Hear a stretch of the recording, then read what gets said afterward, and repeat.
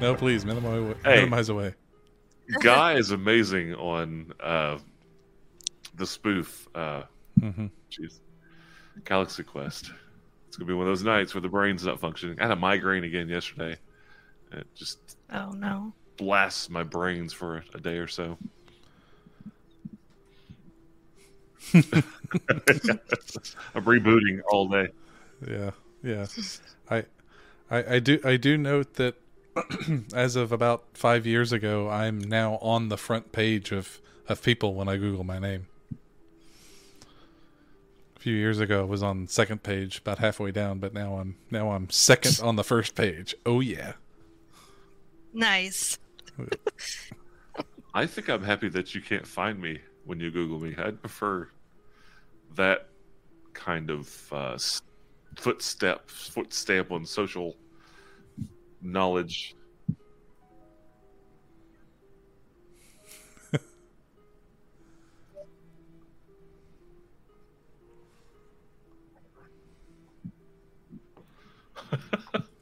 With the same exact name?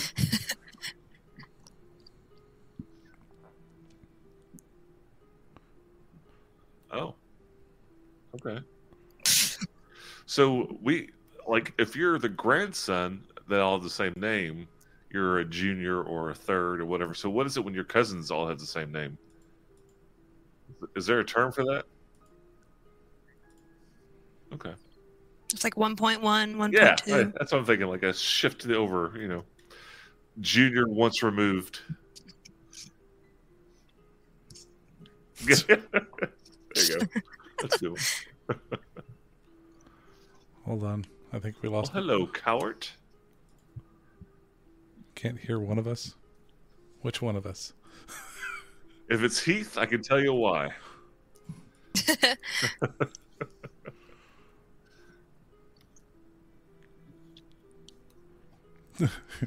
Coward, which one of us can you not hear? Well, I don't see Mike. I don't see Mike on Twitch. Yeah. Yeah, I think that's my fault. I was trying because you were frozen. You were frozen, but now, yes, coward, yes, now. This is Jamie. That's Rachel. Matt. So we all four said her name. Who did you not hear?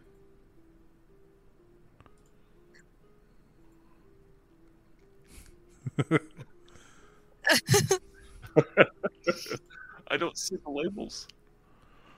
Why is it not coming back? Did not hear Mike. Okay, that makes sense because his. Nobody can see your Muppet walking. Oh no.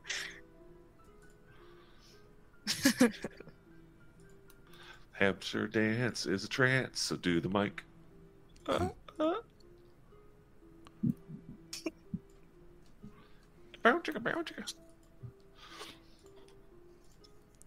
Hold on.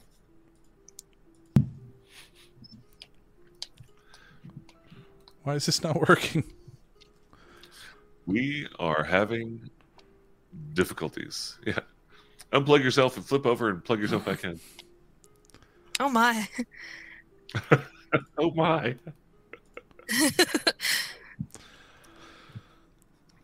I can. Mike, are you talking? No. You had been. You all just done. did. Okay. Okay. Just in case you weren't hearing him. Why is this not? I have a headache. All right, let me try this. I'm going to do this. I'm going to do this.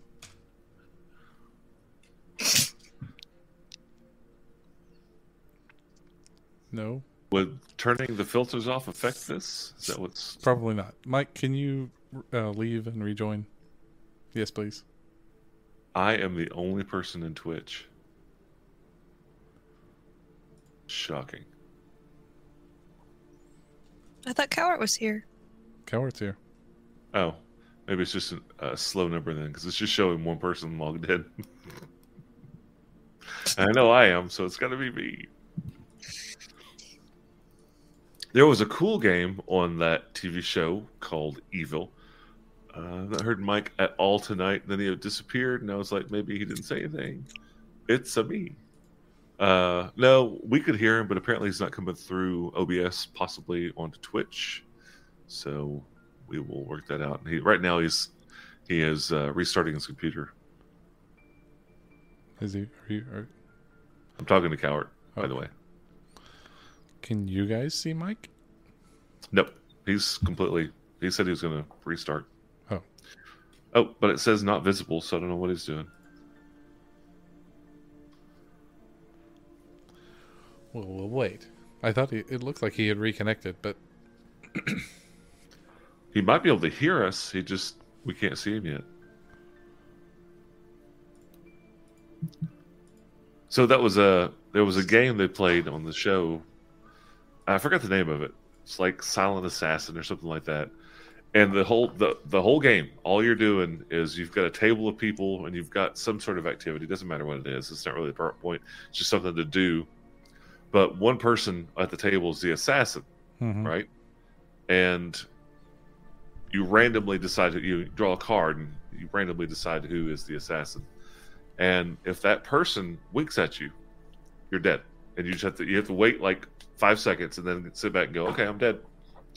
And the only way to take out the assassin is for the last person either to call him out on it or catch them winking. And it was really neat on the show because they're all just sitting around talking, and like one of the characters is like laughing, like, ha, ha, ha, I'm dead, and just sits back, and everybody's like, what? Everybody's kind of freaking out. It's kind of neat. And Cowart Heath had to take a leave of absence for work, and it's going to be longer than just a couple of weeks. So he's going to step away until all that gets settled. It might be months. It might be just a month or two. But it was longer than long enough that we could only just take a few days off. So whenever he gets sorted out, he'll come back.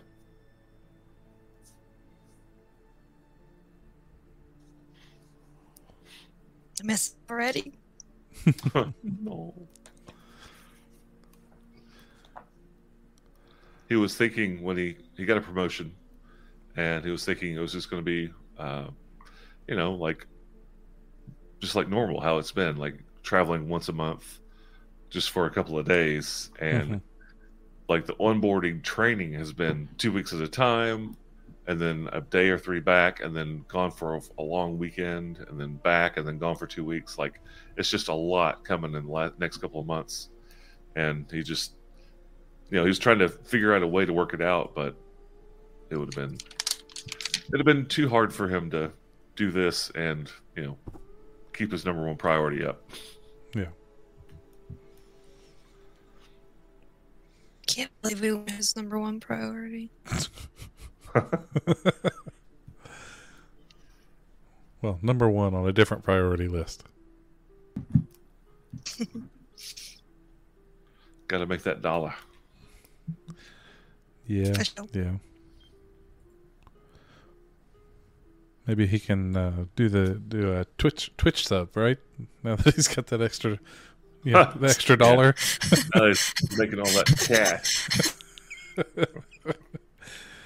That's funny. I discovered that I have the complete works. I think I mentioned this before, but I never looked at the page count. The complete works of Cthulhu. God, great! I'm gonna have one of those nights where I can't think of anything. The author of Call of Cthulhu. Okay. And his name is Anyway, I don't his know. complete works, and it's like 33,000 pages long. Good grief! Yeah.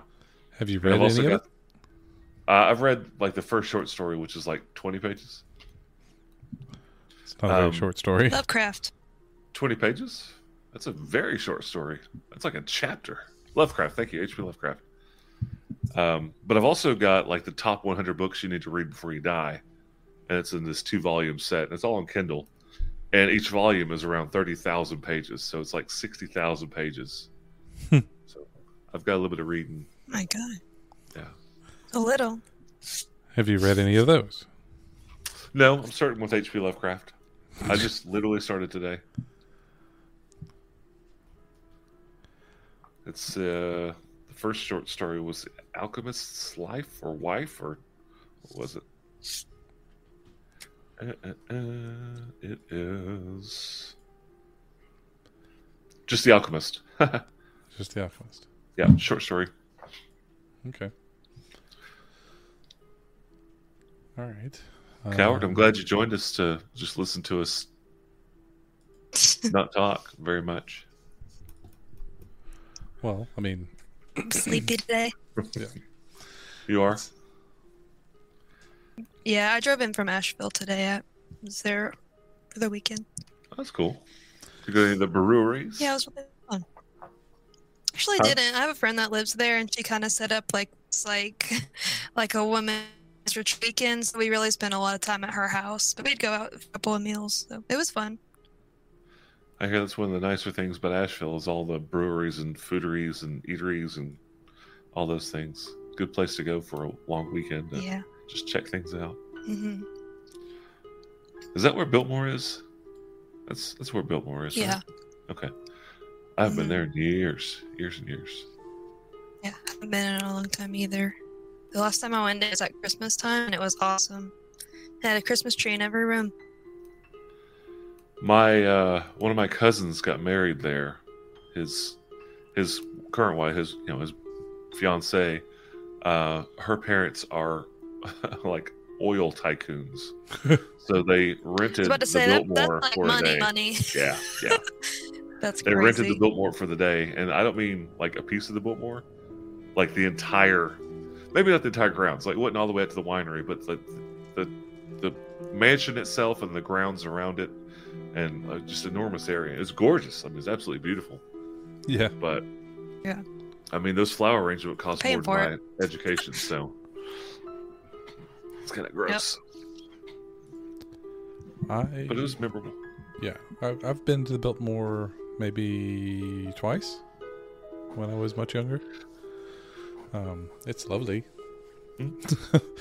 but I didn't even think that they would do something like that there, like a wedding or something like that. But Anybody will do anything if you show them enough dollars. yeah, I was that's gonna say. true. I was That gonna is say everything's for fact. sale. Yeah. Yeah. But that's, I mean, they apparently do that. They will rent it out for a weekend or a day for special events like that if you're willing to pay the money. Yeah, I mean that's the thing, right?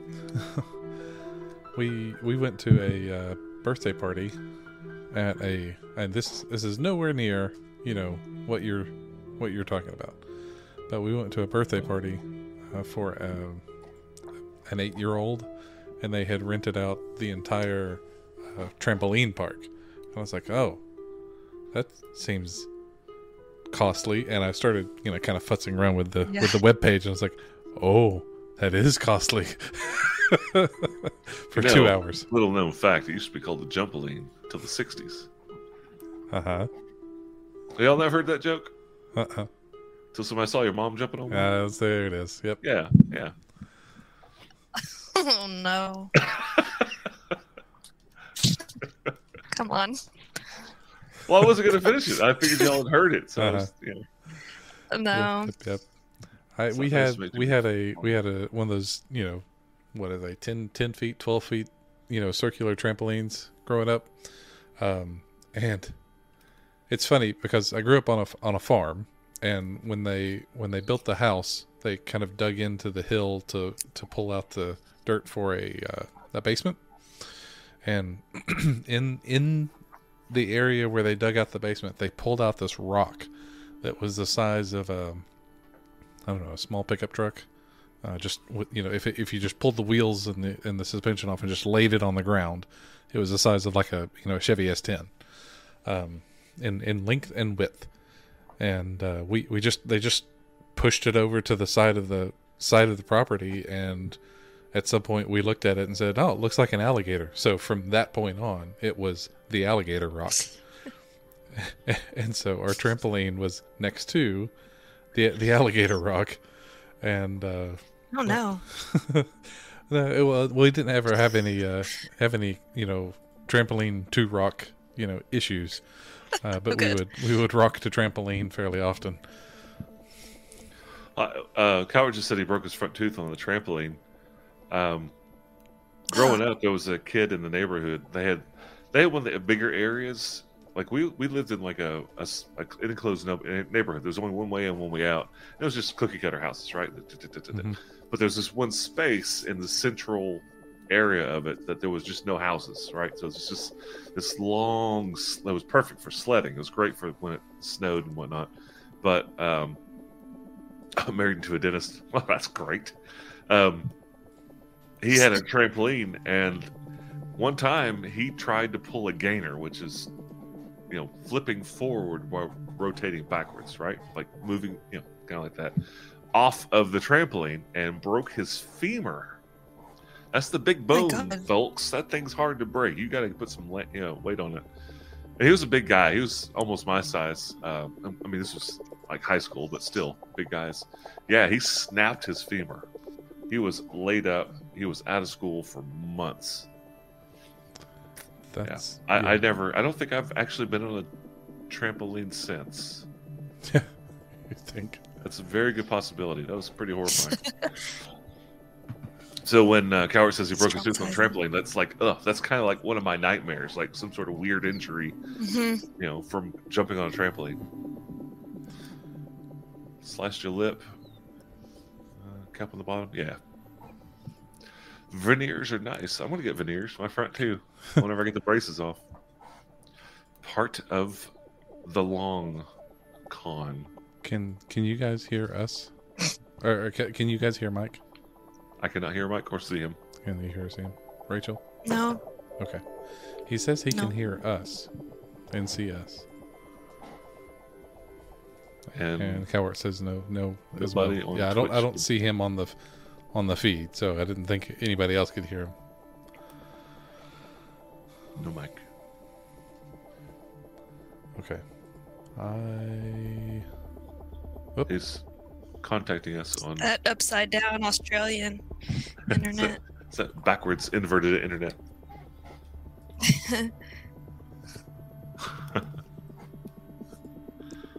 Is the mic on?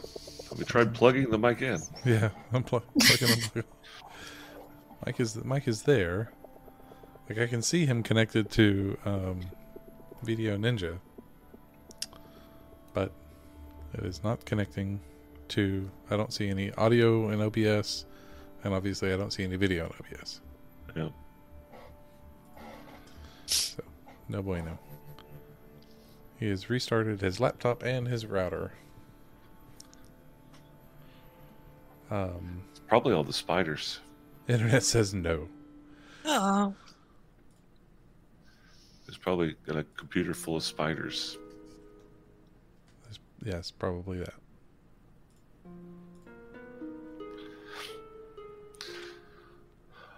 Mike, I'm going to send you something. Sending you something. Mike says, tell Cowart to stop trying to eat trampolines.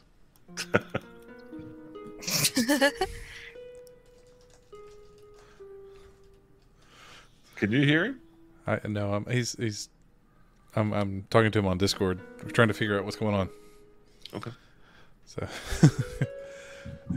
the worst thing, well, not the worst thing, but I have one distinct memory of jumping on the trampoline. My younger brother, I was going to say my little brother, but he's actually just a hair taller than me now. But he's very, very thin. He's built like an endurance runner. Like he could. Is he an endurance runner? He's built like an endurance runner, but no. But is he a runner? Does he run? No, he doesn't run at all. As far as I know. That's where it ends. Yeah. Only when chased. Only when chased. It's like he only smokes when he's on fire. Actually, he smokes ribs every now and then when we go visit, which is very nice. But anyway. So when I was in high school, to give you an idea of our size difference, when I was in high school, I could take my thumb and middle finger and put them around his bicep. Holy crap! Yeah, he was very, very, very skinny. Wow. But he's still very lean now. But he's all do that muscle around my wrist. Yeah.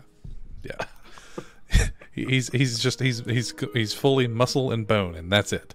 Yeah. But we were bouncing, and the double jump, the thing where you land just as someone's landing. Yes. Yeah. So I like to do that to him because he would go very high into the sky. We called it skying someone because, well, he would be fully feet above my head when I would do it, and it was fun for me because I wasn't going that high in the air. Nope. Well, one time I miscalculated, and he had jumped close to the edge, and so I double jumped him when he was at the very edge of the trampoline, which launched him, instead of vertically, it launched him horizontally. Off the trampoline. And he kind of like, cartwheeled in midair, and one of his legs went into the springs, and he just kind of ragdolled off, and he was hanging upside down. Yep. But you're just describing nightmare after nightmare. Nightmare after nightmare. I would try a trampoline again if I went to one of those trampoline houses where it's just literally a wall-to-wall trampoline, and in between is just nothing but cushions, right? So there's no... Worst you're going to do is break your neck because you do an incomplete flip. But even then, I don't know. I don't feel that urge, the need to go jump on a trampoline. I'd have made a terrible gymnast. I'm way too big to be a gymnast. Like, even like skinny, like thin, lean Matt, I'm still 240 pounds and 6'5", so it's like the worst gymnast ever. But like those guys can move like that because they weigh $105 and they can bench press 800 pounds. Yeah. Like, there's a reason they can move like that. They're just, I mean, look at their legs and their shoulders, especially those ring guys. Like, they're just walking wise. Their back is. Those guys are incredible.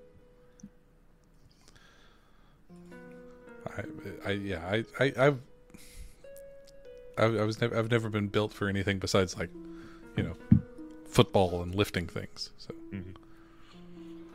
I think I'm going to try remaking The Room, maybe.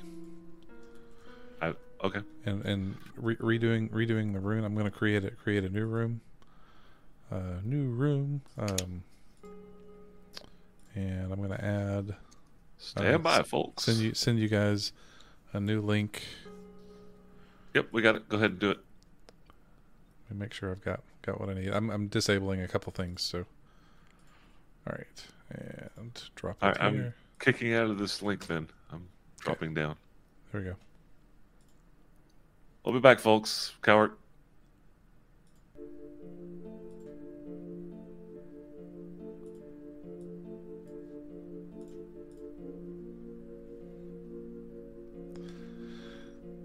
So, Cowart, how are you doing? How's the weather there?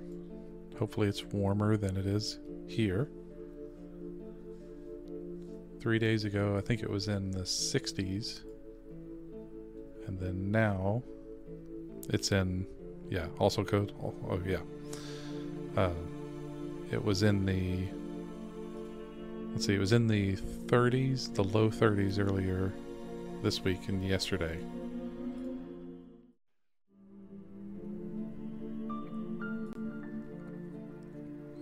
Well, the old link, hold on, Matt, let me get you added to the... Okay. I got to deploy the old link in the Southern Hemisphere. That's what it is. Get you added back to the thing here. Okay, I think that's 2. Whenever Rachel connects, that'll be all of us. Stand by. Yeah, Cowart, you had your AC on last week. We didn't have our AC on, but it was comfortable. Like one and a half days last week. We went to an amusement park, and then it froze immediately after that. Yeah, it dropped down to like below freezing here. I mean, it turned spring in 3 hours, right? I mean, it's crazy. But I remember growing up, it was first or second week in April, we had a blizzard and we were out of school for a week. So East Tennessee is weird. It's weird. Weird. Yep. All right. I think we're back. We're all here. Is it? Yay. Is it wicked weird? It was very strange. It was great. We missed a week of school. I was like 5th, 6th grade. It's a long time ago. It's less fun when you have kids and they're missing school. Yeah, I imagine so. And you work remotely, so you still have to go to work. All right. So good. vamping is. Let's just get right to it. We had some technical difficulties. Coward, thanks for hanging out and waiting on us. I will be editing this out of the podcast, so the first 30 minutes won't show up on the podcast. I'll cut all this right out. Say, live listener exclusive. Yeah, exactly. You got to hear us talk about trampolines. But you know where you might be able to see it? YouTube. So that's true. Don't really subscribe to want the to cut YouTube that out. channel. You can at least fast forward that. Oh, do you have a special flying over Perth, but you think you're going to Sydney story about signing up for our YouTube? That was no. The only thing that I was going to say is I've been catching up on Glass Cannon podcast live because I've been having trouble with my left ear. I've been losing hearing in my left ear on and off. I still don't know why. We're looking into that. But one of the benefits of watching a podcast on YouTube is that you get closed captioning. So you can turn the subtitles on. Yep. So if you want to get closed captioning for our videos, then you should subscribe to the YouTube channel. Nice. And you can fast forward to the first 28 minutes of technical difficulties. You shouldn't. Enjoy them. Slow them down. Yes. Watch them at half speed. Whoa. Technical difficulties. So, Coward did ask while we were doing our technical stuff. Heath will be out. I'll just reiterate this one more time because he wasn't here last week. He's not here this week. We're not sure how long he's going to be gone. Just had some work stuff come up, and it might be months. So we're going to continue on, and Khaldun will make it back as soon as Khaldun is done researching where Boxy might be found inside the Blue Crater Academy. That's his job right now, tracking him down. So last week we did our vignettes. Had a little information about Farazan. He's changing from a dumb old Rune Knight to a really smart Eldritch Knight during his downtime. So he's taken the circlet that Khaldun's no longer using, and he's put it on. And because it's the way the story happened, it made him go derp for an hour rather than just do a short rest. Because time is wimey, and it didn't work out story-wise for him to be available. Alma, she did some really the big thing. She kicked in some research trying to figure out what's going on with all these rituals, specifically this dwarven ritual, and the gist was they're full of crap. It doesn't exist. I mean, if it exists to the point to where they know about it and multiple people know about it, she and Jenya together would have found it out, would have seen it somewhere in the literature in the church, nowhere to be found. And then Tarathiel, he just kind of hung out and waited in front of the door and nothing really happened with him. Nothing bad happened. So is there anything you would like to say about that happening last week, or do you want to keep that on close to your chest still, about who that was talking about? Either way is cool with me. No, we can go into it. Okay. Do we want to go into it in character? I don't know where you're planning to kick off this week. So well, so the vignette's done, and we're talking. It's been probably 2 months was where we're picking up. So you've had some time to do some things, time to do some research and looking around. Farazan's needed the time to train and retrain the new class, which I gave a monetary cost. I figure 500 gold would be enough for a retraining from an archetype or a subtype to another one. So if you would deduct 500 gold from your funds, that will cover the cost of retraining it to an Eldritch Knight, which, funnily enough, is pretty much training with Khaldun, and that just means he's greedy. So, so just add it to the party funds. That's what you're saying. Sure. Yeah. Right. You have had 2 months. Was there anything anybody wanted to do during those 2 months? Farazan, you are almost daily busy, so beyond just what you're doing, it might be a little tough to get anything done. Yeah. Alma and Tarathiel, I mean, we did your vignettes. If there's nothing else that's cool, we can kind of skip to it. But I imagine Tarathiel had some things on his mind over the last couple of months. Yeah. Yeah, I think he's probably... Before he was trying to dismantle the Last Laugh as a slow and careful enterprise, and I would suspect that he's gotten a little more reckless in his attempts to try and get information, out of people that are members of the Last Laugh, if at all possible. Might have tried to kidnap some lower level people and question them, and probably found out that they don't really know anything. So you could get some thugs off the street, but what you find out really quickly is how compartmentalized the Last Laugh is. Almost like little minor small cells within the large cell of Cauldron, right? So you'll have a group that are over the top quarter of Cauldron, who they answer to one person, but everybody that you've talked to, or however you coerced or convinced them to talk, nobody was really willing or wanting to talk.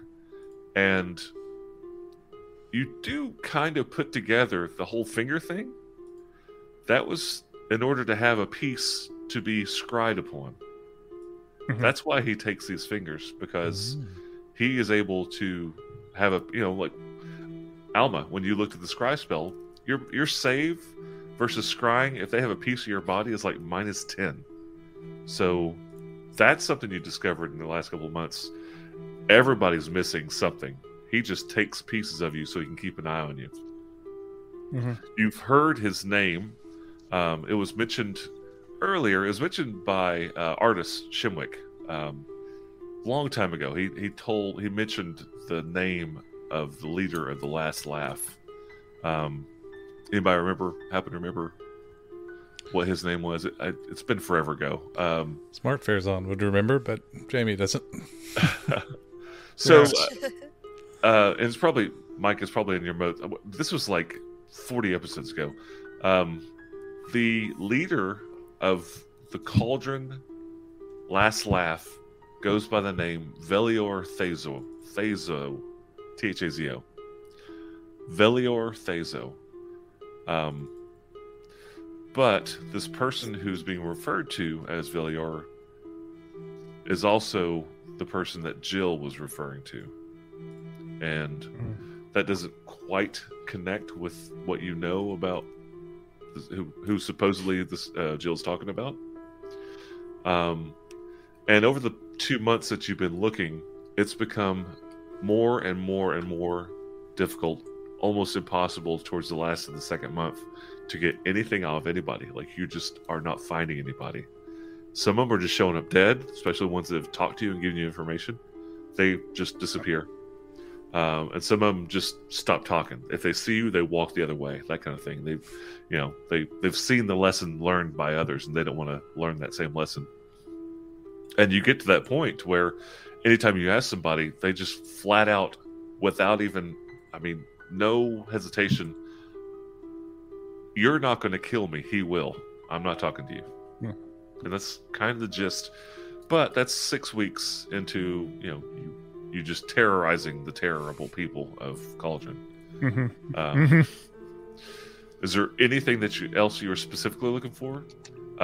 You hear nothing else about Megan. You hear nothing else. You don't see Jill. You don't see her at all in the time that's passed in the last 2 months. Wow. I don't see anybody I recognize as Jill. She could be anyone. True. That's very true. You know she wears the cap. The hat of disguise, yep. Yep. And she obviously has the same kind of hood that you have. She's got a cloak of Elvenkind, so not only is she impossible to tell who she is, but she hides in shadows almost as good as you do. That's super annoying. Yeah.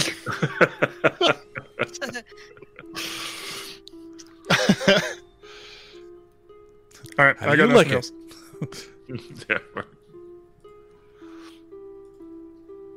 I don't like it. I don't. So, is there something that I didn't mention that you would have wanted to look into or ask or gain more information about? If there is, I absolutely we'd talk about it and figure out what they would have said. But well, the only other thing that I had planned to have going on would be out of Tarathiel's head at this point. So out of his head. Yeah, he's not thinking about anything else other than finding his daughter at this point. All right, so super focused. One would say almost obsessed at this point. If an elf was capable of being having stubble, then he would definitely have the 5 o'clock shadow every day. It's just wispy, like you have one Charlie Brown. All right. In that case, Alma, was there anything else that you wanted to do in the next? Well, I was gonna say I don't know what Tarathiel shared with anybody because he only really had that experience with Khaldun. But if I were to know anything about it, I would obviously employ whatever I could do to help. If you can think of anything that I can magically do that you can't. So it's odd, and maybe it's not odd, but of the members of this group, the people of Cauldron find you to be the most terrifying, the most vicious. I don't mean vicious, but like when they're thinking of like who is just truly like dangerous among the heroes of Cauldron, it's always Alma. Everybody's like, she wields the power and she blows holes in Umber Hulks and like all these stories, and none of the stories that you hear take into account the fact that Farazan is a Ginsu with a baseball bat, or Khaldun nukes people from 1,000 yards away. They witnessed you summon this holy wrath in the middle of the street that started to melt, and then you blew a hole into a gigantic Umber Hulk beetle in the middle of the street. So your name is like the big name that comes up when they're talking about the people, when they're talking about the four of you and the heroes of Cauldron.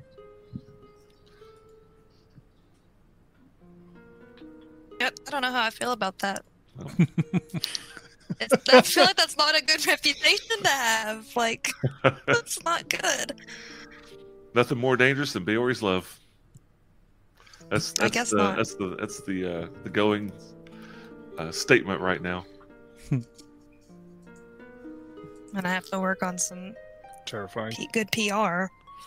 Well, I mean, there's some people calling you like Alma's Avengers and Oh, Baori Bashers, and no, they're not. That kind of thing. Yeah, they're coming up with their own name. Like they don't know what to call you guys, so they're. I don't know about Baori's Bashers. You see these names coming up, all over the place, just in a rumor. And when people see you in the street, they are just like Alma, and they're a mixture of like excitement and just respect out of your ability and respect out of the fact that you could melt them. So they're just like, Alma, and they come up, give you a hug, and then scurry on off. So be like so you have outshined Please don't hurt the rest of the party completely. I don't think that's true. No. With your holy radiance. Well, is there anything if else I you'd like can to help, find I would like to help. So that's all I'll say. And Jinya, you see Jinya quite a bit during those 2 months, and she gets a kick out of it. She thinks it's hilarious that this is, because they know you. She knows you. She knows Baori, and Baori's not really a well-known deity in Cauldron or really anywhere. He's kind of she's kind of a secondary, like a minor deity, but not that minor, because giving you the power of wrath. Great. She's laughing at you, Alma. Make her Love stop. to hear that. You hear it, don't you, Alma? God. Time for level in Warlock. So the 2 months. You don't even need to change patron. The power of finishing every spell. That's right. So the 2 months pass. You've gathered information. You have officially changed your archetype, subclass, to Eldritch Knight. Yay! Hey, senpai. Nothing else. Then one afternoon, you guys, you live down in the murder basement, but I'm imagining, it's easier just to come up in town to get things done and stay in town for a couple of days. You have a free place to stay up in the Drunken Morkoth. So one afternoon, while you meet up to have lunch or dinner or drinks at the Morkoth, the three of you are sitting around, and Nalini's bouncing around doing her butterfly on the wind kind of delivery of drinks and food to everyone. Shinsen comes in. Shinsen, if you don't remember, was the Drow Druid that you discovered that was down with the body of Sarkum down in the Lucky Monkey. And she came back to town with you guys, and she... At one point, you went to talk to the Striders, and they were kind of grooming her to be the contact, and she was just really nervous about it, and like she was just awkward, like not knowing, what to do with her hands, more or less. But one afternoon, she comes in while you're having lunch, and she walks up to the table and asks if she can sit down and join you guys for lunch. And you haven't seen her. I mean, if you've seen her around town, it's maybe been once or twice in the last 3 or 4 months. And by this time, it's been a little over 2 months since you brought Zenith back from the evil temple of Balmahaten. Balhamanton, whatever. The temple of Bloop-de-Bloop. Balmahatun. Balhamanton. And she's looking around awkwardly. What? Sorry, what did she say? Can I sit? Please join us. Like, standing there waiting. Pull up a taco. Pull up a taco. She says, thank you. She sits down. How's everybody been doing? Learning a lot. Thank you. How are you? I'm great. So they've... Hey, Tarathiel, can you do that thing that you do, so we can... And she's like pointing at her head, talking her heads. Says it though. Leans forward and puts a hand into the table so that everybody can. She puts her hand on yours. Go team, go! Yay! I was waiting for the careless whisper. Oh, you're in charge of the music. I don't have that one. Due to copyright infringement. That didn't roll a die at all. Or maybe it did. Yeah, it did. That's 5 hours. 5 hours of contact with everybody. Because now I can bring in 4 people and me. So okay. 5 total. So she, once it connects, she goes, oh wow, this is just like they do it. And she's thinking all this. So the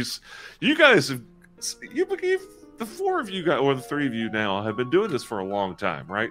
So you've gotten to the point to where it's just sort of second nature to be thinking one thing and doing something else and be casual about it. She's like this. She's like, you guys are taking a drink and just looking around. She's just leaning forward, like staring directly at whoever she's talking to at the time. Like, and you can tell she's still trying to wrap her head around this whole clandestine life she's become a part of. And she's thinking, cool, this is how they do it. They do a thing just like this. Mirfin. They who? And she looks over. I don't know how to whisper to you. Can I whisper like this? And I was reading the thing. Actually, you're a router. Like, she's talking to you, and you're talking to them. Yes, so she's only talking to me. Yep. Yeah. So she doesn't hear what they say. So it's a weird intermediary between the two of them. So literally the whole time she's just sitting there staring at you, talking. Just, And she said, just relax. You're gonna blow a blood vessel or something.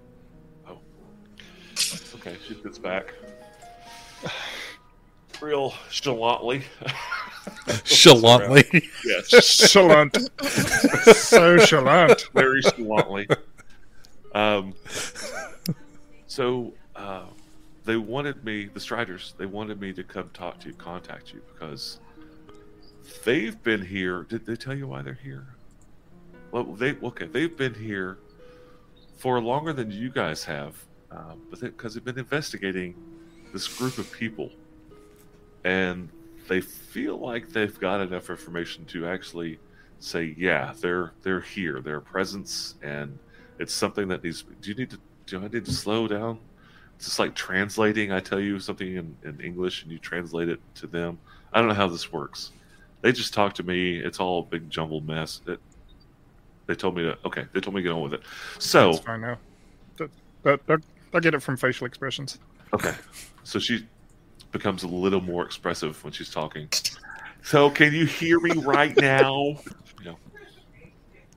Myrthan, have you met Myrthan? Well, he's like the leader. He's the leader of this group. He's with Farland and Ferio. You told me I could use their name. Okay, well, you haven't met Myrthan, apparently. He's kind of the leader of this group, and he's the one that's been organizing, and he uses kind of this telepathic thing that you... I know. This telepathic thing that you do, right? So he wanted me to come to you and kind of let you know that there is a group of... There's an organization. There's a group of... Okay, it's like a cult. It's like a cult. And there's this cult that is... they call themselves the Cage Rights, right? And these people are... they basically worship the plane of Carcerai. It's real strange. Like, no specific being, but they worship the plane itself because it's like this powerful, imprisoning plane of kind of evil, and it's real nasty. And okay, fine. So anyway, the Cage Rights are here. They're somewhere in Cauldron, and what they're doing is they're collecting people who have this special mark on their face. And yeah, okay. So they had the mark on their face, and they gather them up. We're not sure what or why, but they are here, and we're absolutely sure that Zenith was one of those that they call him. What do they call him? And she's listening to somebody talk as Matt looks up his notes real quick. They call him She's in two psychic conversations at once, isn't she? Yes. They call him the Shackleborn. Yep. Okay. That's confusing. Right. It was like having somebody, two telephones, really. Like, shut up, I'm trying. They call him the Shackleborn, and not really sure what that is referring to, but we know that they are needed in order to perform some sort of dark, evil ritual. They've been working on this for 20, 30, 40 years. Not really sure how far along they are, but they've been looking for these people who are known as Shackleborn. They're born with this mark on their face. It's hard to see. You've got to cast detect spells. You can't detect magic. But we think that Zenith was the last one they were looking for, so they have all of them. Right? And we just brought him back, is what you're telling us. Yes. Tell him yes. We brought him back to them. Yes. Tell him yes. She says yes. I'm not going to be the magical repeater for everything. Okay. Okay. Why not? She says, why not? Look, I have one job on this ship. It's a stupid job, but I'm going to do it.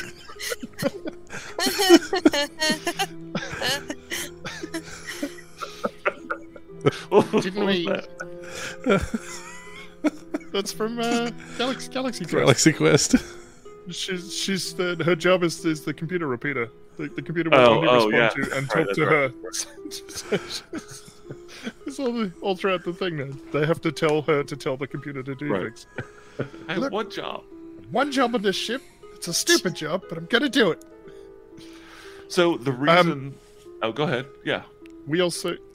Well, I was thinking cage rights. We've seen evidence of cages being manufactured in the meta basement before we arrived, right? That was a thing that we saw, so that name kind of maybe is related to that.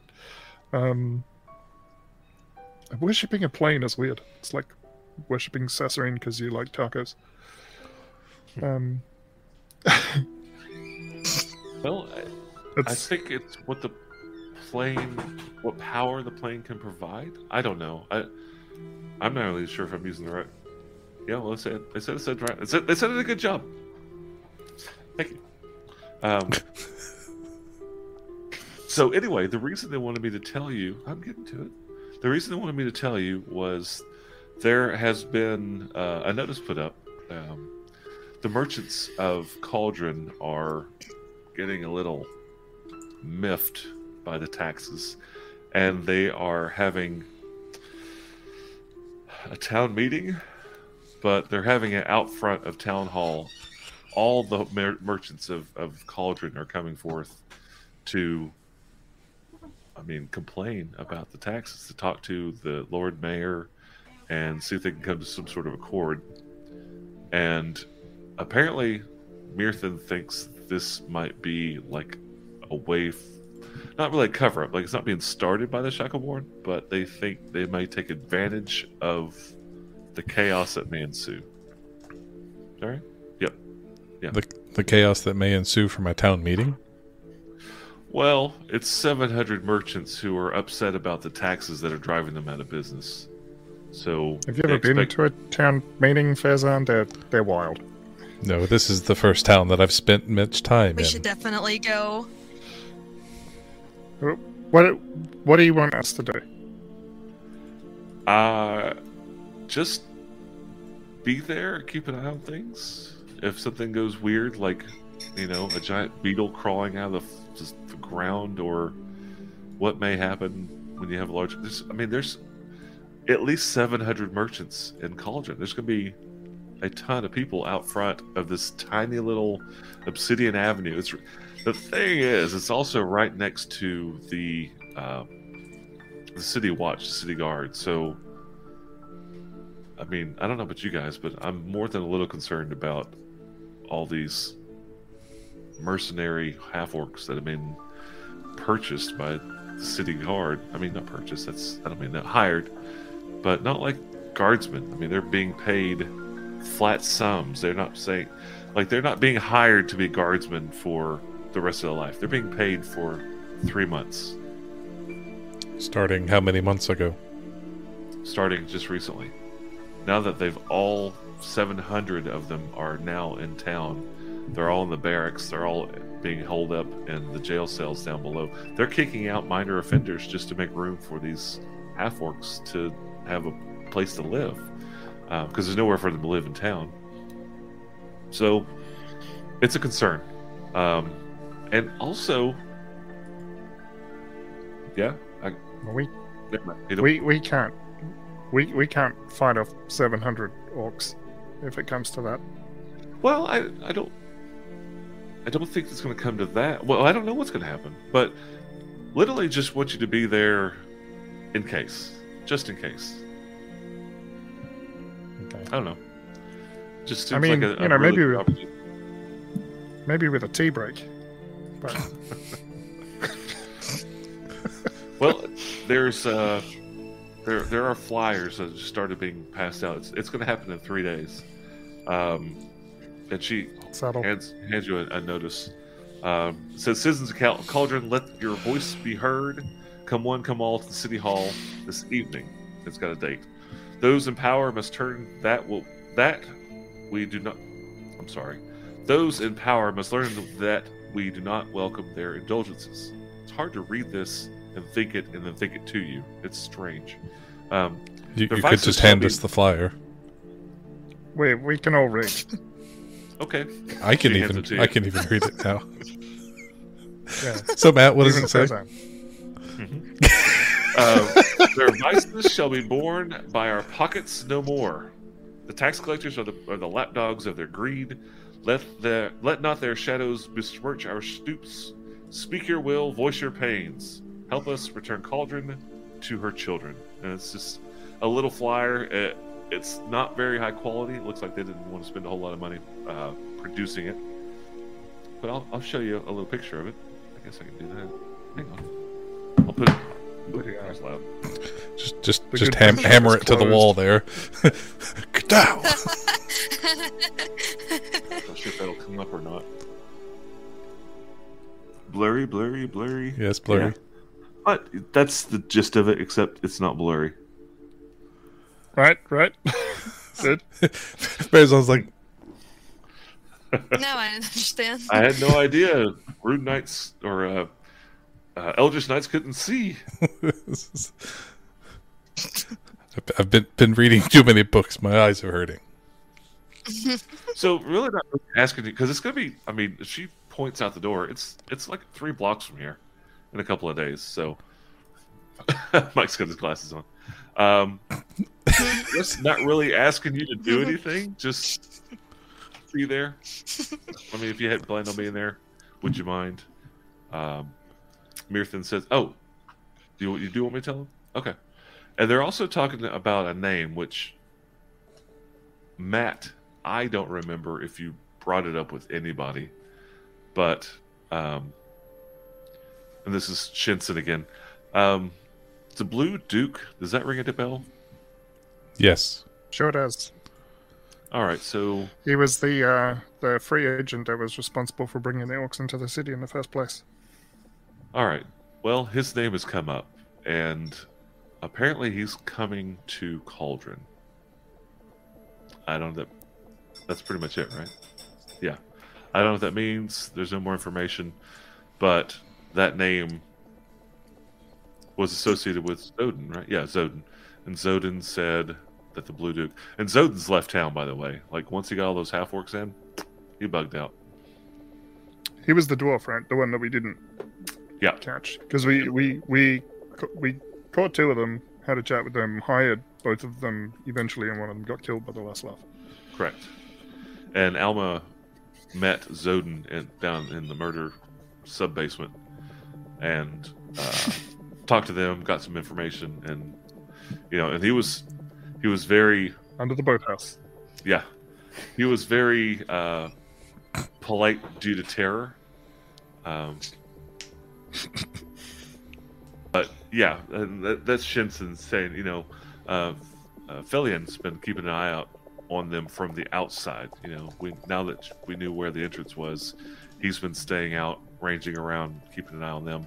And the last of the half-orcs that were due to be got brought in maybe 2 weeks ago. And once they were in, then once they were dressed, and once they were delivered, Zoden left town. He went by the East Gate, which kind of makes me feel like he went to Sasserine. Is that it? Yeah. That's it, guys. So you're telling us that some mysterious Blue Duke is going to be here for the town meeting or beyond? Don't really have a specific time frame. It wasn't like Blue Duke will be here in several days. It was just he's got something to do with this, and now because apparently he's the one that kind of, like you just said, he set up the whole thing, got the half-orcs. He was like the person that the middleman, the coordinator, what have you. Now that the job's done, he's actually coming in person to Cauldron. Maybe to get paid. I don't know. We heard through some other channels that name is being heard more and more, which means it's getting more local to our area. It's under our radar. And you have no further knowledge of who this person is?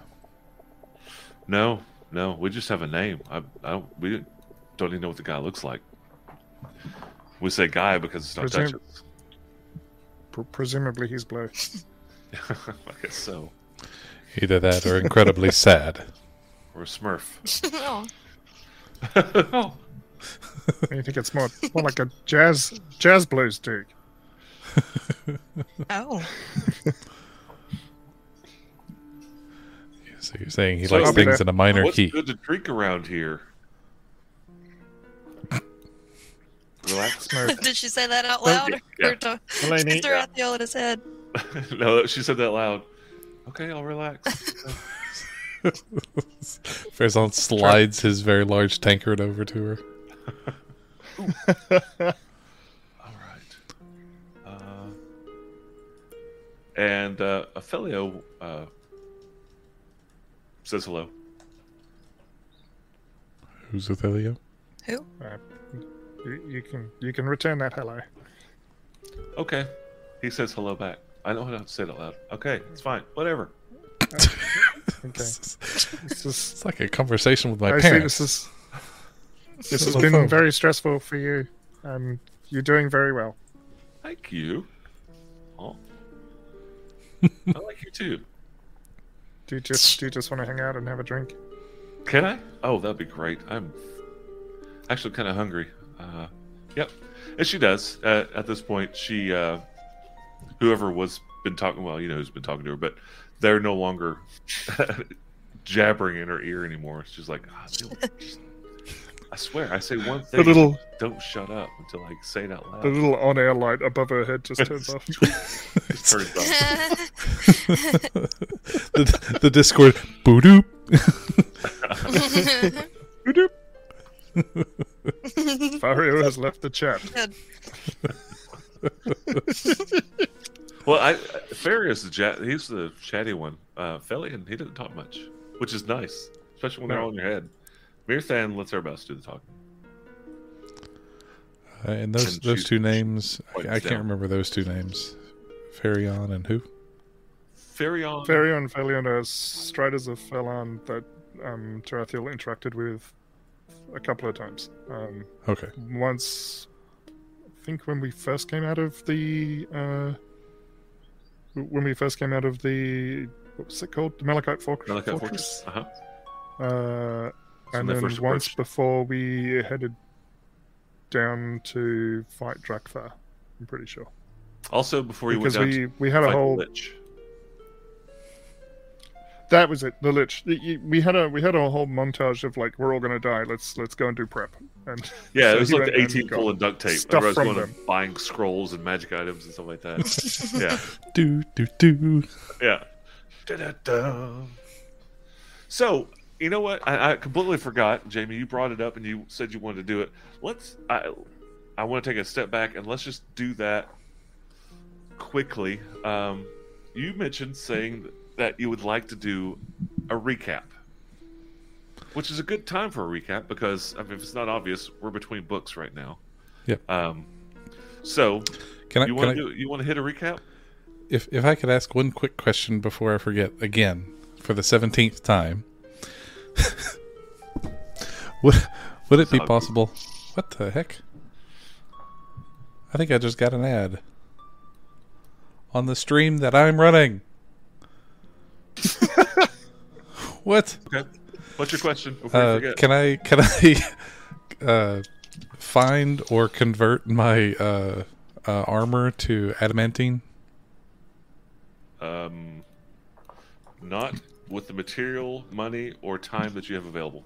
Okay, and as part of the 2 months, couldn't have farmed that out to the black. Yeah. No. Okay. Have you looked it up? The cost? Yeah, it's a. I don't know what the cost is. It doesn't say. They all say it says uncommon. Right. Adamantine. Uh-huh. So, adamantine reduces the damage you take by all things by 3 points, something like that. Okay, maybe not adamantine. What's the other? Mithril? I don't know. The one that allows him to be quiet. It doesn't impose disadvantage on stealth. There's a metal armor that will allow that. Okay, well, let's do that off air, so I'll have time to look it up and not have to look it up online, or while we're on air doing this. Okay, I'll look into it. Okay, it's mithril. It's not adamantine though. Yeah, it's mithril. Sorry. Okay, mithril still going to be tough because it's still a rare metal. That's what almost chain shirt's made out of. The elven chain is made out of mithril. Yeah, which makes it lighter and yada yada. So we'll look into it. Okay. And then if we need to, I'll just retro it saying during those 2 months, since you're not actively creating it, that would be enough time. However, you're not like replacing your. Okay, now that I think about it, you can't replace the metal of your armor with a new metal and call it the same armor. I mean, you're just making new armor, so it wouldn't be magical anymore. Okay. You know what I mean? Like, this would be that ship. You know, you replace all the planks of the ship. Is it still the same ship? You can't really replace the armor of your armor metal and still call it the same armor. You're just making a new suit. The ship of Theseus? Theseus. Perseus? Mm-hmm. One of the yeses? No, Theseus. Yeah, it's Theseus. It's Theseus. Yeah. Right? So, does that make sense? Like, Yeah. I'm going to replace this magical breastplate with a non-magical breastplate of special metal, and now it's magical. I don't think that's going to work. I'm sorry. Okay. Yeah. Find somebody to make it magical. Yeah. Yeah. That's a possibility. All right. We can talk about it. Yeah. So, until We further knew a notice, you are friendly still... Smith wizard that wasn't doing anything. Right? Hiffle. He is very, very busy now. I mean, you can't even find him. Wherever Boxy is, it was down in a hole. He went down in the basement of Blue Crater Academy and then disappeared. Blue Crater's murder basement. Yeah.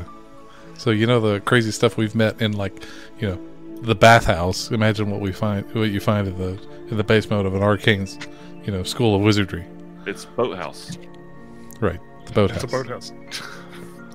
All right, so let's just do a real quick recap. We need jazz for recap, Mike. Smooth jazz coming at you live Monday night. Oh, yeah. Hang on. I can't believe you didn't do that instinctively. Prepare for smooth jazz. Oh yeah. Oops. Coming just at your rolled ear a die, holes sorry. all night. Oh no! What'd you roll? I accidentally rolled a Performance, performance check. We're glad you're not doing the jazz. I got him.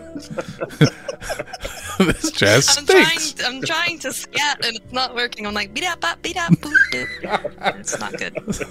That's pretty good. Welcome back to WCLDN. Cauldron. Cauldron. All jazz all the time. We are hot tonight. Okay, so recap. We're 80-ish episodes in. We just finished another book. To let you guys know, we're almost halfway through all the books. Gasp. That didn't seem as important. We're almost halfway through all the levels. Yeah, I say we're almost halfway through. What a does that mean, coincidence. Bird? I mean, Are we 9/20ths away through the adventure? Is that what you're saying? so this book has the remake of this campaign, The Shackled City, was redone into book format out of the Dungeon Magazine, and they added a chapter, and it was I forgot who wrote it. It was like Mike Marles or somebody wrote it because it needed something was missing to connect two of the stories, so they threw in this second chapter. Originally, there were only 11 chapters. Now there are 12. There's 12 books of this, and you just finished number 4. So I guess you are a third of the way. That's almost half, right? I don't know. It depends on if you're eating a burger or or being burnt alive. Yeah. Right. So the story started with you guys coming to Cauldron, and so I want you guys to chime in. I don't want to sit here and recap it myself because I'm going to forget a lot. And also, it's kind of interesting to hear a recap from the player's point of view to make sure that the information that I wanted to relate is getting related. Because there's usually a massive disconnect between what a DM wants you to know and what the players actually pick up on. So, go. Tarathiel is a rogue. That's my first line in my notes. It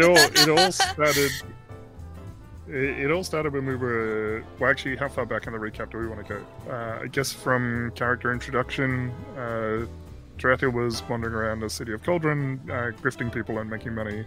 When he got picked up off the street by the Last Laugh, they took him to...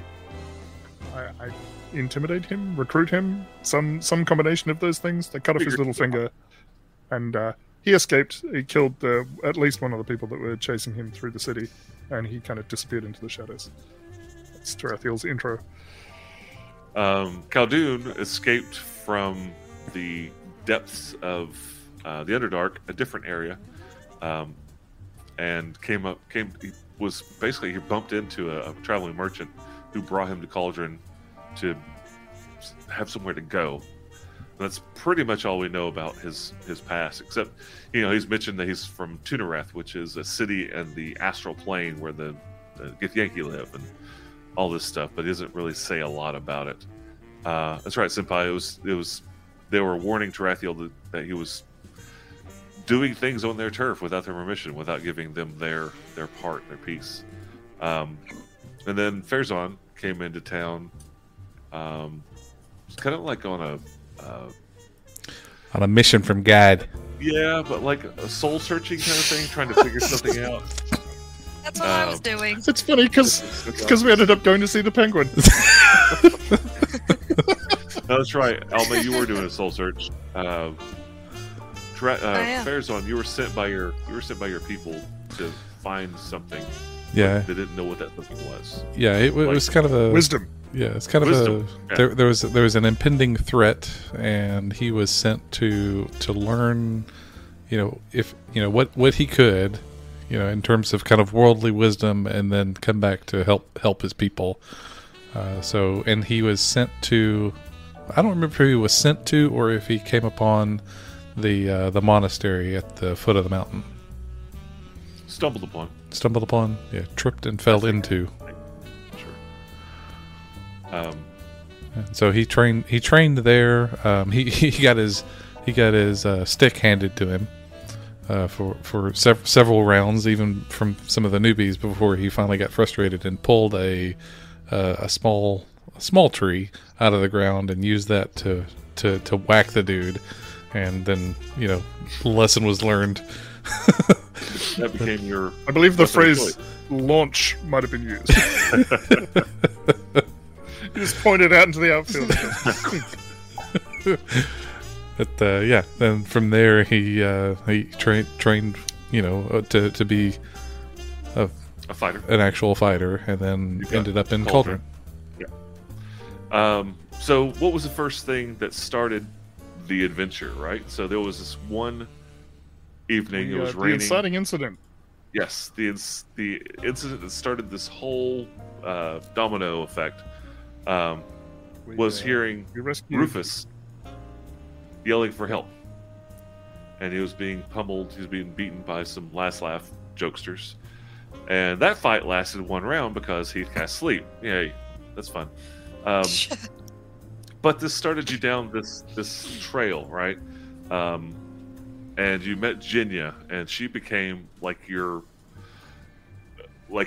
best friend in Cauldron. Like, she's the only one that you can truly say, except for maybe Gretchen at the orphanage, who hasn't betrayed you somehow, or you feel like you can trust, beyond all things, because this whole city is dirty. I mean, everything about the city is dirty. It's corrupt. I mean, it's muddy. You've got the Lord Mayor who has the organized crime syndicate in his pocket, and they are constant. I mean, they kill people on a regular basis and kidnap and blah blah blah blah. So they're helping him run the city under the city. Tell them I hate them. You hate them. I'm pretty sure you have told them many times. Many times. Thank you. So the beginning of the story. A kid's missing. They send you to the orphanage. You get information to find out that Keegan Gelb, who's a locksmith, has 4 kids are missing. 4. Right.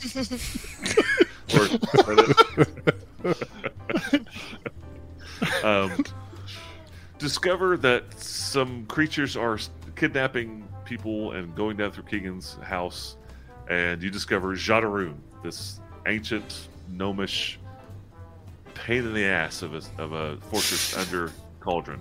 The first of many murder bases that you've come across. This was pre Matt's adjusting the DC to 5th edition. Yeah, I was still using 3.5 DCs on these locks. And oh, were you? It weren't easy on you at all. But it also makes for great radio. Like I roll to check for traps. You don't detect traps. I unlock the door. There's a trap. Okay, next room. Oh, look, another door. I roll to check for traps. You don't detect any traps. Okay. Yeah, and also I realizing how absolutely difficult and horrible and heinous it was to roll these high rolls, I incorporated a lot of stuff. Like, you learn these locks and you learn the trap. So yeah, the DC went down and you guys started having an advantage. And like, once you figured out the lock, it was just nothing to, blah, blah, blah. I was trying to make it as easy as possible because some of these doors had a DC 25 to unlock. And I'm like, how is that? Why?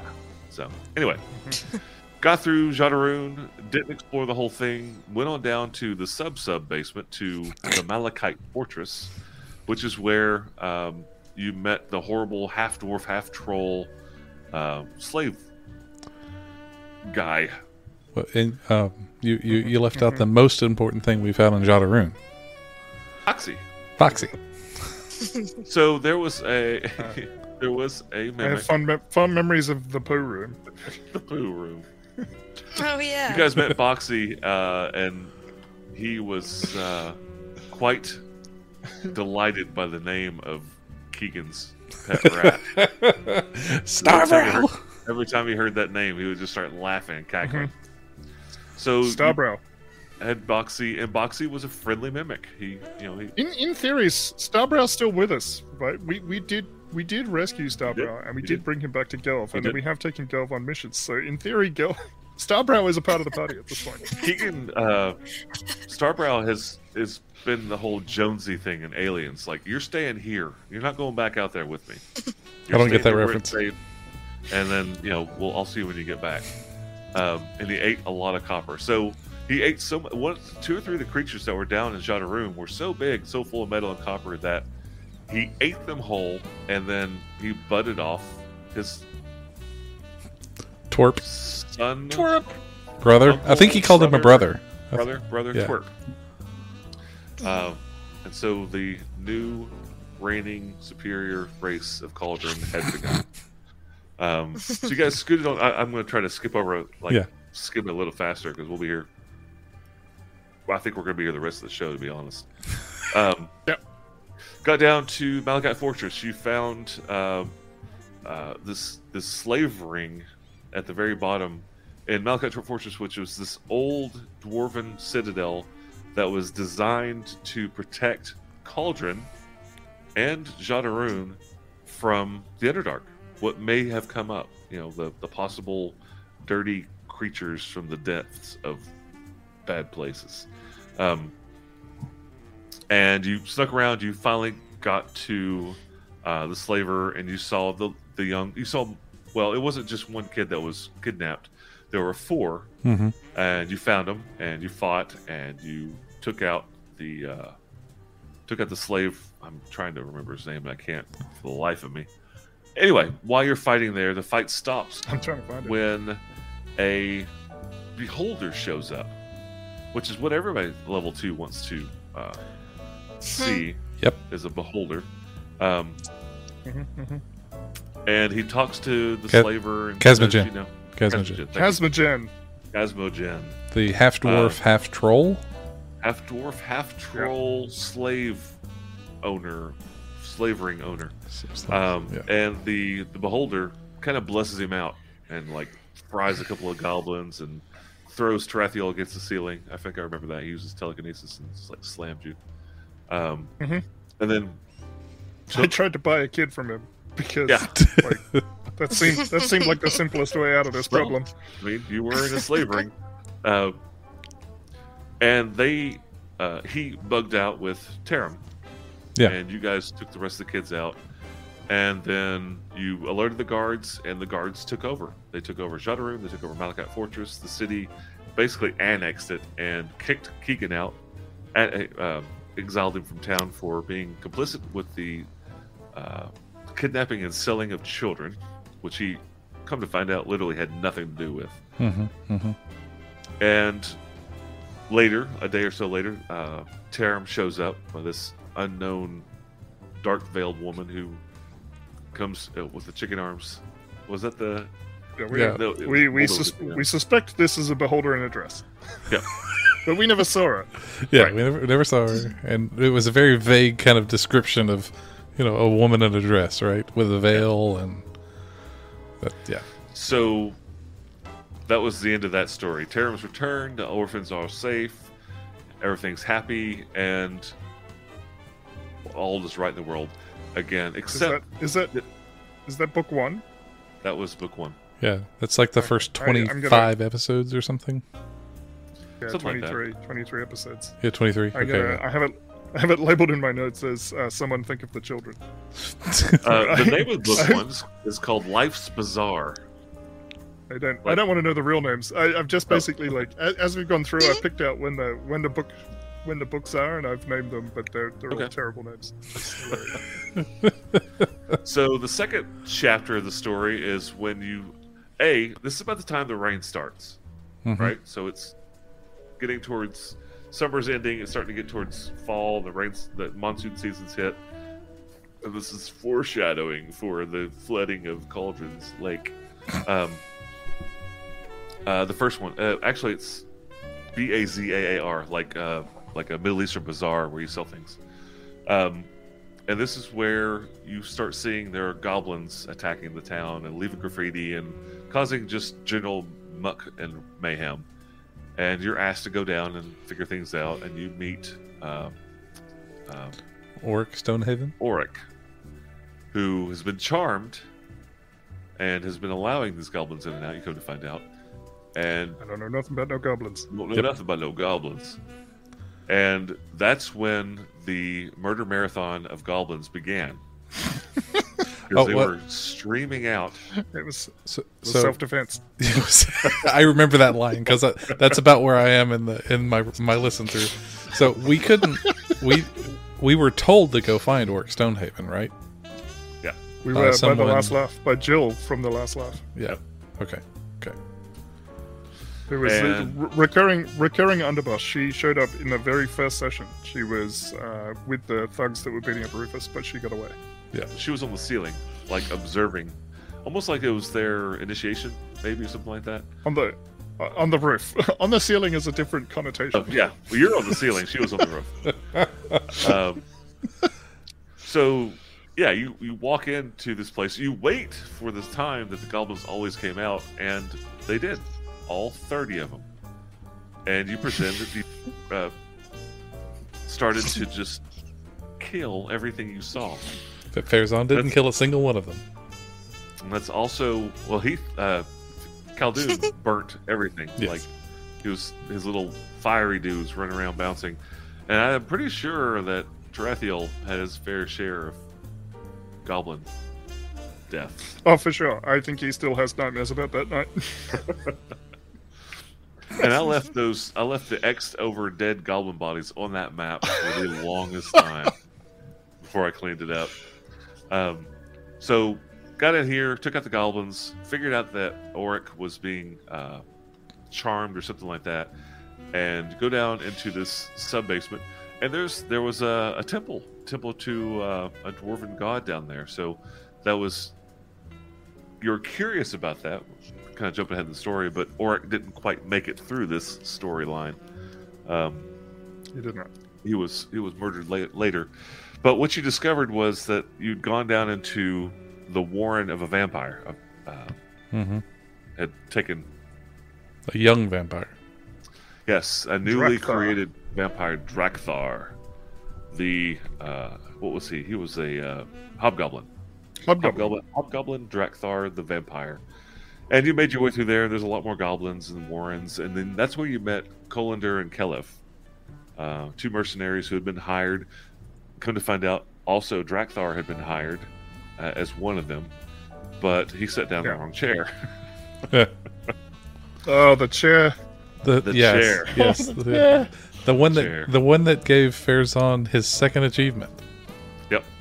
Yeah, you got your first achievement when you were fighting the chain golem, and you just like kept running headlong. Like you ran. It wasn't just that. Like every single room, you ran right in the middle of the bad guys, and you just got pummeled, and you got knocked out, and then you got. Actually, I think it was one combat. You got knocked out and brought back up 3 times in the same combat, and that's when I gave you your first achievement, Bonehead, which gave you a permanent +1 hit point. Yeah.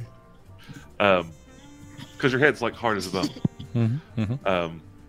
So go through. You fight Actually, you fought Drakthar like right out of the gate, and you ran him off. Like he turned to gas, flitted away, and later you found the cause.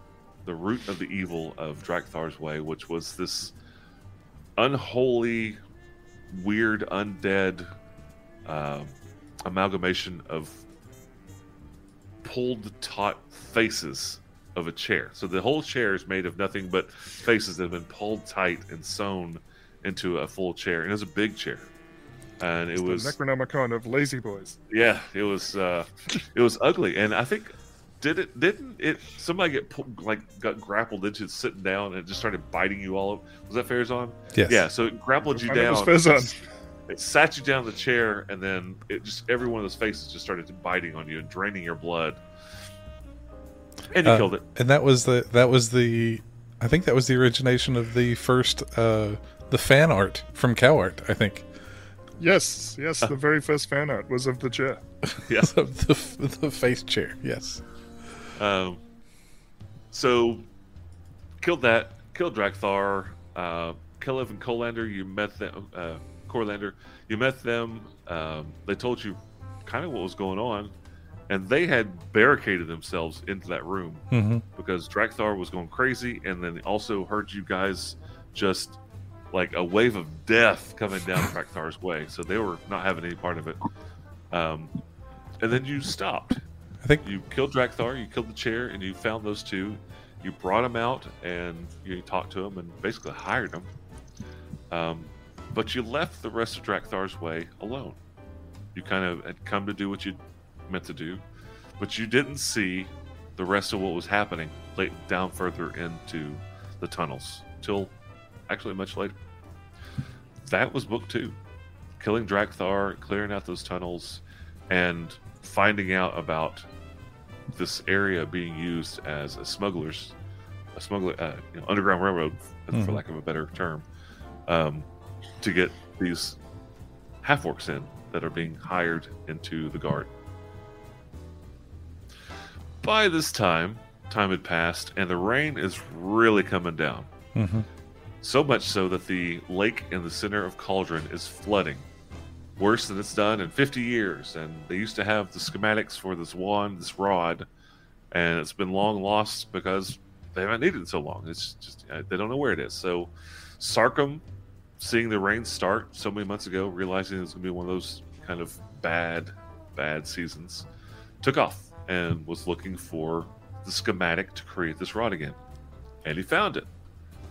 But apparently somebody else realized he found it, and they waylaid him inside the Lucky Monkey.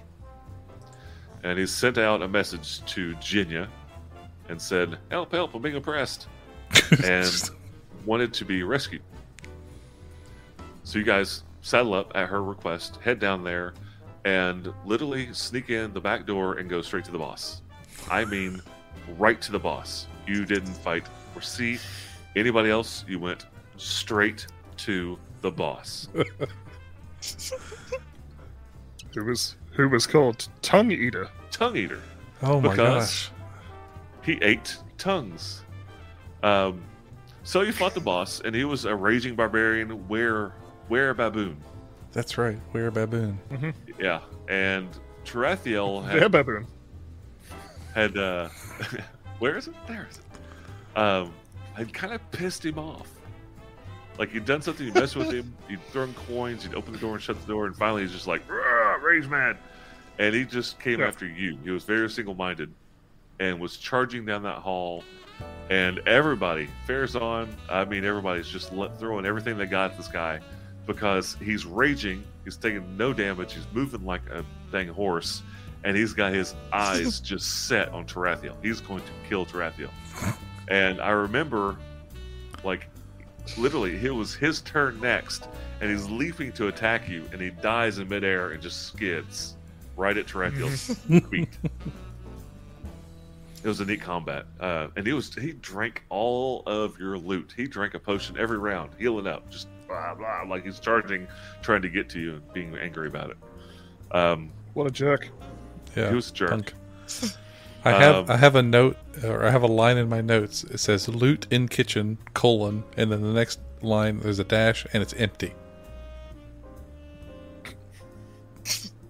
Interesting. So, what you? I just remember. I remember reading this. I forgot to mention that there was the head of Sarkham on the wall after you guys had gone down to the basement to find him. And I kind of retro fit that one, like, oh, wasn't there a head on the wall up there missing a tongue? Anyway, this is where you met Shensen, who you just talked to in the bar just earlier in this episode. She was down there. She's a follower of Farlan, and she's a druid that takes care of the grove in the area around the Lucky Monkey as part of her worship of Farlan. And she tells you the story that Sarkham was here, and then they got ambushed and driven down here, and finally they beat him down, and that this woman with short red hair and like full plate spiky black armor took the schematic and bugged out. Yes. Enter artist Shemwick. Triel. Discovered later. Her name is Triel. Enter artist Shemwick, who is the information broker of Cauldron, and he worked with the Last Laugh, but not for the Last Laugh, if that makes not for sense. Them. Yeah. Mm-hmm. But he works with everybody, right? If you've got information, he'll buy it, he'll sell it, whatever. He just, he's an entrepreneur. He sells you the information where to find Triel.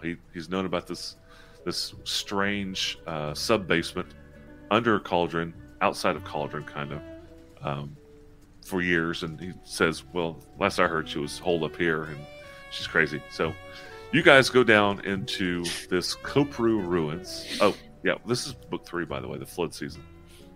Go into the Kopru ruins, and it's just this weird mix of all kinds of creatures.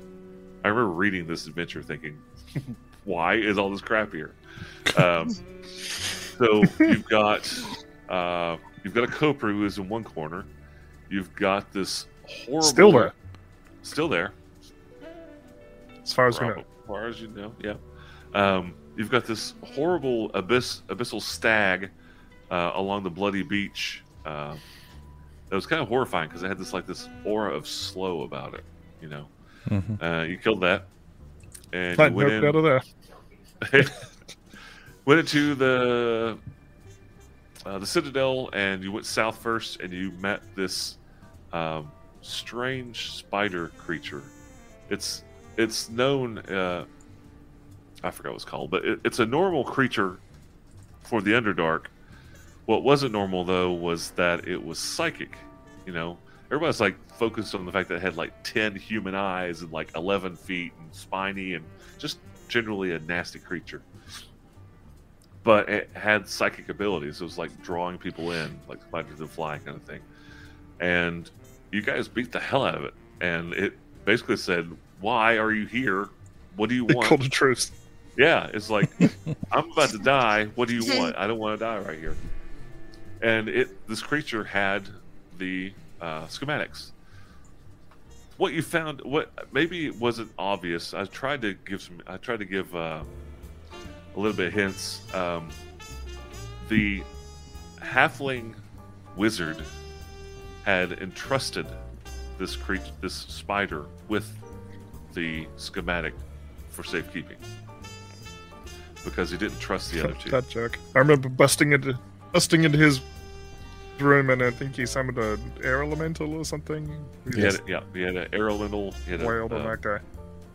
Diagram. He had a pentagram-ish summoning circle in the center of his room, and I mean, you guys just beat him to death. Like 2 rounds dead. Like he didn't have a chance to do anything.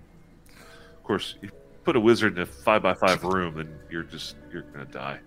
Yep. So you kept on exploring, and you found Triel, who is the leader of this whole group, and the religious group is called the Ebon Triad, which is a combination of 3 dark gods with the idea of creating an overlord out of those 3 gods, and they're using this place as a base of operations. She had taken this schematic in order to sell it. She was trying to make money off of it. She was needing funds for the Ebon Triad. That's why she took it. And she was going to try to ransom it back to the city. But you guys had already taken it, and you... This is where Farazan used every ranged weapon he had on his body because he got trapped in this... So the doors were all like turnstiles. And the trap was this claw that was this razor infested claw that wrapped you up and held you in the turnstile door. Mm-hmm. And every move you made, it cut you and all this stuff and blah, blah, blah. And you were like throwing and chopping and spears and axes and I mean everything you had. Anyway, killed Triel, and that's where you met Sakuro and Ajar and Thistle and a bunch of the other henchmen that have been hired by Triel to keep guard.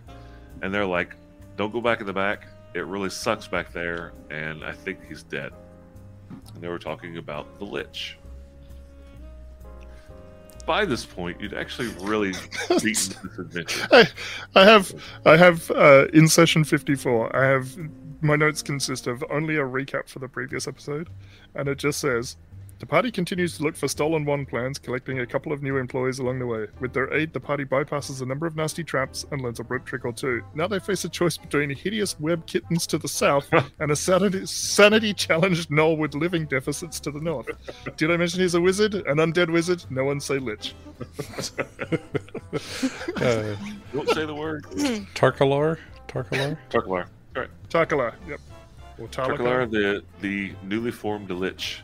So, a little behind the screens, he was written in the adventure as a Helkuva, which really doesn't have a thing in 5e, so I kind of came up with like the newly formed lich, and there's some other things going on behind the scenes that caused him to become a lich that's not really shown itself yet, so I'm not going to go too much into that.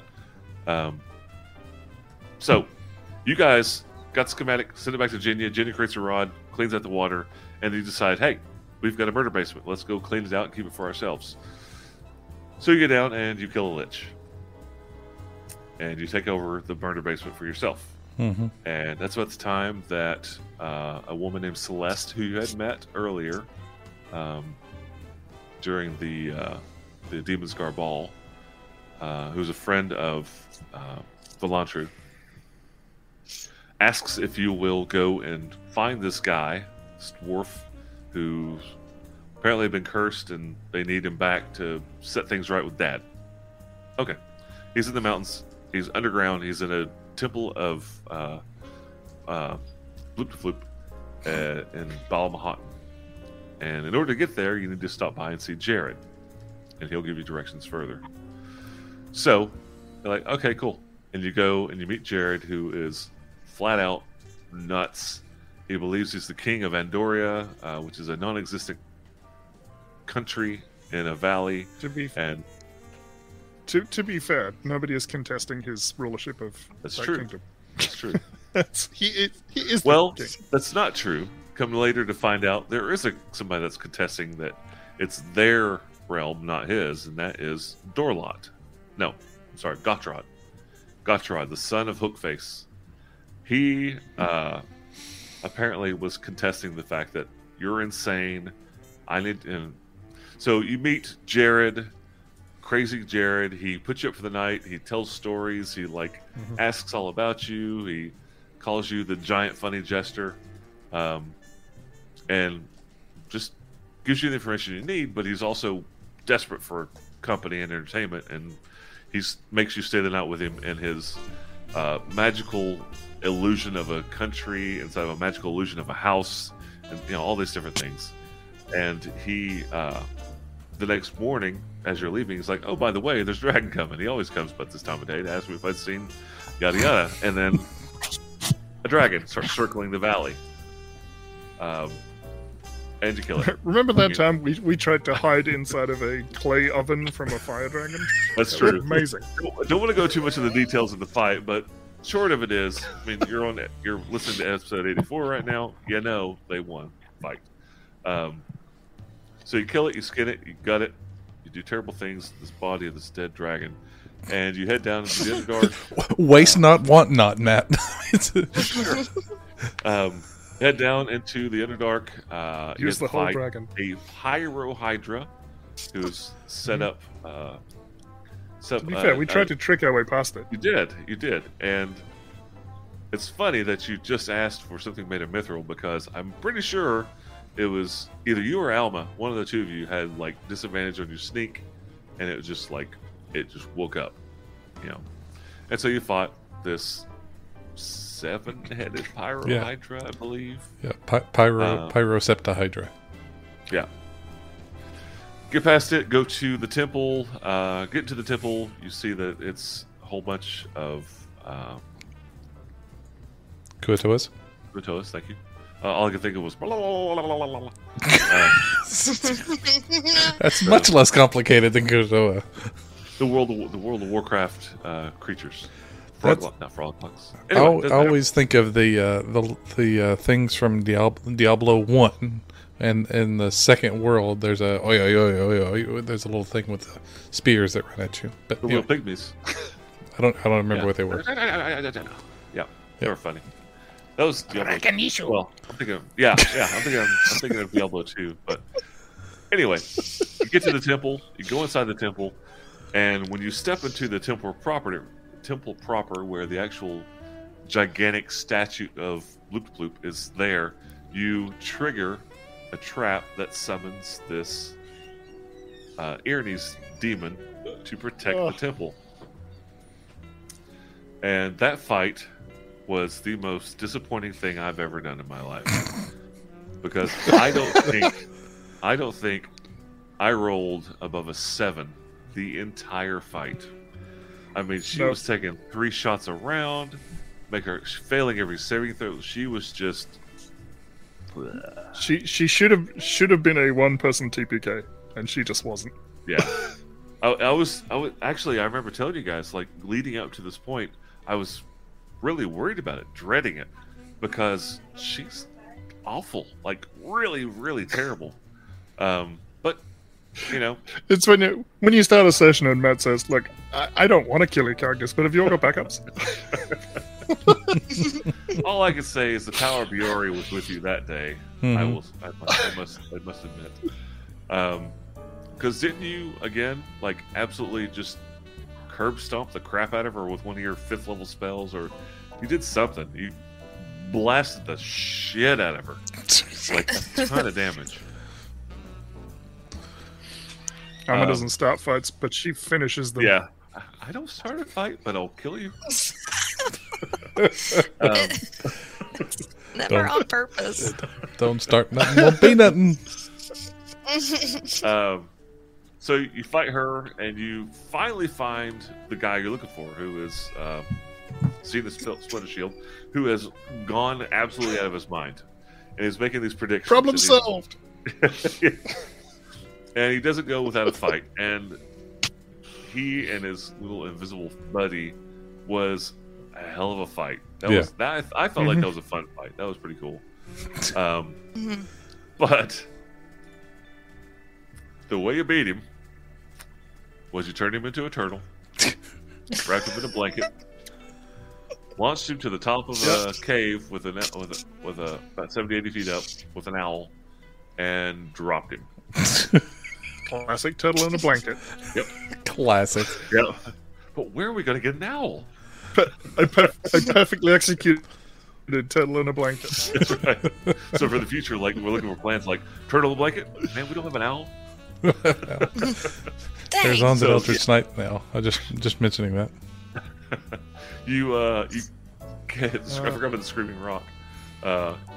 You catch Zenith. You put him in a cage, and he has one of these like mind quakes where he just kills everything within like a half mile. Does a ton of damage. Yeah. And at that point, he just goes completely catatonic. He just follows you. Doesn't really fight you at all at this point. And as you're leaving, you discover Dorlot. The black dragon that Gottrod's been looking for has apparently made this temple his home. And he comes out, and what he's done is he's left where he was and has taken over the main temple with the statue because he knew that you killed the Aranese devil. And so he's in there, and you discover him because he's out there. They're all, the rest of the Kuo-toa are bringing the treasure to pile up at his feet, and that's when Zenith triggers and blasts everybody, including the dragons, kills all of his Kuo-toans, and he just like goes into a rage. And Keegan puts up a magic illusion of a wall and says, "I'm getting out of here. I'm done with dragons." And you guys buggered out. RUNOFT. Yes. And you basically brought Zenith back to town, and that leads you up to today. I mean, that was we started June the 1st, 2021. So we're coming up on 2 years. So that's 2 years and 20 minutes. No. January 4th, 2021 is when my first notes are from. That's my notes from session 1 is January 4th, 2021. We're over 2 years. Oh, we're over 2 years. Where did I get June the 1st? Maybe it was the first podcast? No, I don't know. Whatever. Good. 2 years. So there's 2 years and 20 minutes right there. So quick recap. Yes. Anything y'all want to add to it that I forgot? Because we got about 10 minutes left. This is going to be a short podcast, that's for sure. Cutting 30 minutes out of the front. Let's see. I think there was something where we did meet up with what's the very very well off gentleman's name? Volantru. Yeah, he's a nobleman of Cauldron. Yeah, we've kind of gotten in his good graces a little bit, haven't we? Or it seems to have. He defended us at the Demon Scar. He was involved in this Zenith thing, and he's put you up for free at the Drunken Morkoth. Literally since like the second day you were here. Yeah, because you saved started out with the orphans. You saved the orphans, and he was very appreciative and didn't really know it was him at first, and then later found out that he was one of those like your silent benefactor. But yeah, pro tip for anybody moving to a new city is find some orphans that are in trouble and save them. And you just right in. With that. Easy. Yep. And you guys have been in Cauldron over a year now, and he's been paying for 4 rooms every night at the Drunken Morkoth for a year. Yeah, I mean they're not nice rooms. He probably doesn't even notice. No, I mean, not even costing him the interest on his interest, but yeah. So that's a quick rundown on the story short and dirty. Like, that's 160 hours down to 2 minutes or 20 minutes. So. Yeah. Yeah, I think that hit all the high points. So. Yeah, I didn't want to get too much detail of every episode. If you want that much detail, hey, check out the podcast. check out the YouTube, right? But basically the plot of each book. That's what I was trying to hit for each one. Yeah. And I've got January 3rd of 21 is when I wrote down Tarathiel Rogue. Yeah. Your January 3rd would have been my January 4th. Because of the way time works. My first note is has anybody seen Batman? Yeah, right. Oh, and there's the bicycle story. You'll have to go back and listen to the bicycle story. Yeah, there's no time to tell it now. Yeah, there's no time. Right. Episode 100. I'm gonna have to. Actually, Maybe you might get interrupted though. Bicycle story. Yeah, that's my plan at this point. Excellent, guys. It is pushing 11 o'clock. Mm-hmm. If there's nothing else, might as well go ahead and call it a night. We'll get started. Oh, it reminds me. I believe we're taking next week off, right? Rachel, isn't that right? You can't make it next week? Yeah. That's right. Okay. So we will pick this back up and we will get going heavy and fast and quick and loose and get going. Oh my god. We're some combination of those words. What's going on? We're Pick your favorite adjective. That's how we're going to do it. Yeah. Murderous, dangerous, and angrily. Cromulent. We're going to do it cromulently. Yeah, cromulent. Angrily is an adverb, damn it. One thing we did leave out was that we decided, or at least I decided, that when we were meeting Drakthar, the vampire. Yeah, I think that we decided that a group of bats was called a manslaughter. A manslaughter of bats? Yeah. Manslaughter of bats. I like it. Which is similar to a murder of crows, but, less felony. Yeah.